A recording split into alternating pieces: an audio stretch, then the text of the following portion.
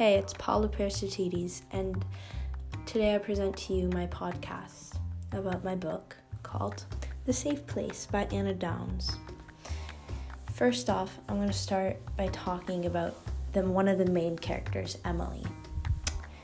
It all started by her losing her job and her really desperate to find a new one. Like, really desperate. She wanted a new job. So she found one after searching for a while. It all started, she emailed the boss, which his name is Scott, and she was setting up all to go for work in the summer. And then she got picked up, and right away she knew he was rich by the car and stuff. And at first she thought she was getting taken to a weird place, and she had like a weird vibe about the whole thing. And then she saw the house, and it was rich, like really rich. And she soon meets the wife of Scott, which his name's Nina.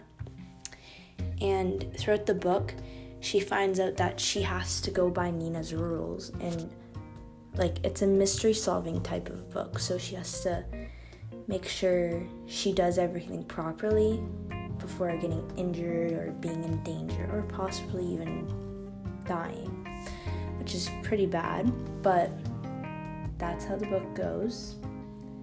And yeah, now for the break.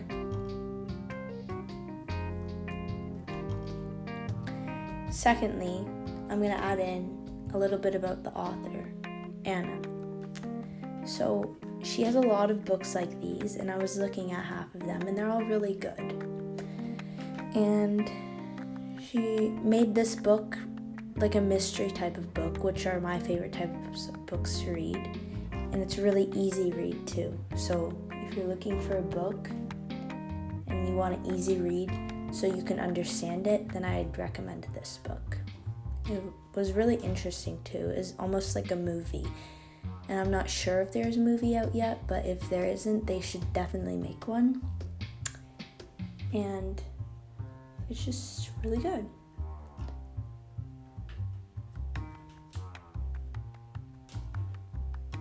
I would give this book probably a 4.5 or a 5 out of 5 star rating because it was one of the best books I've ever read.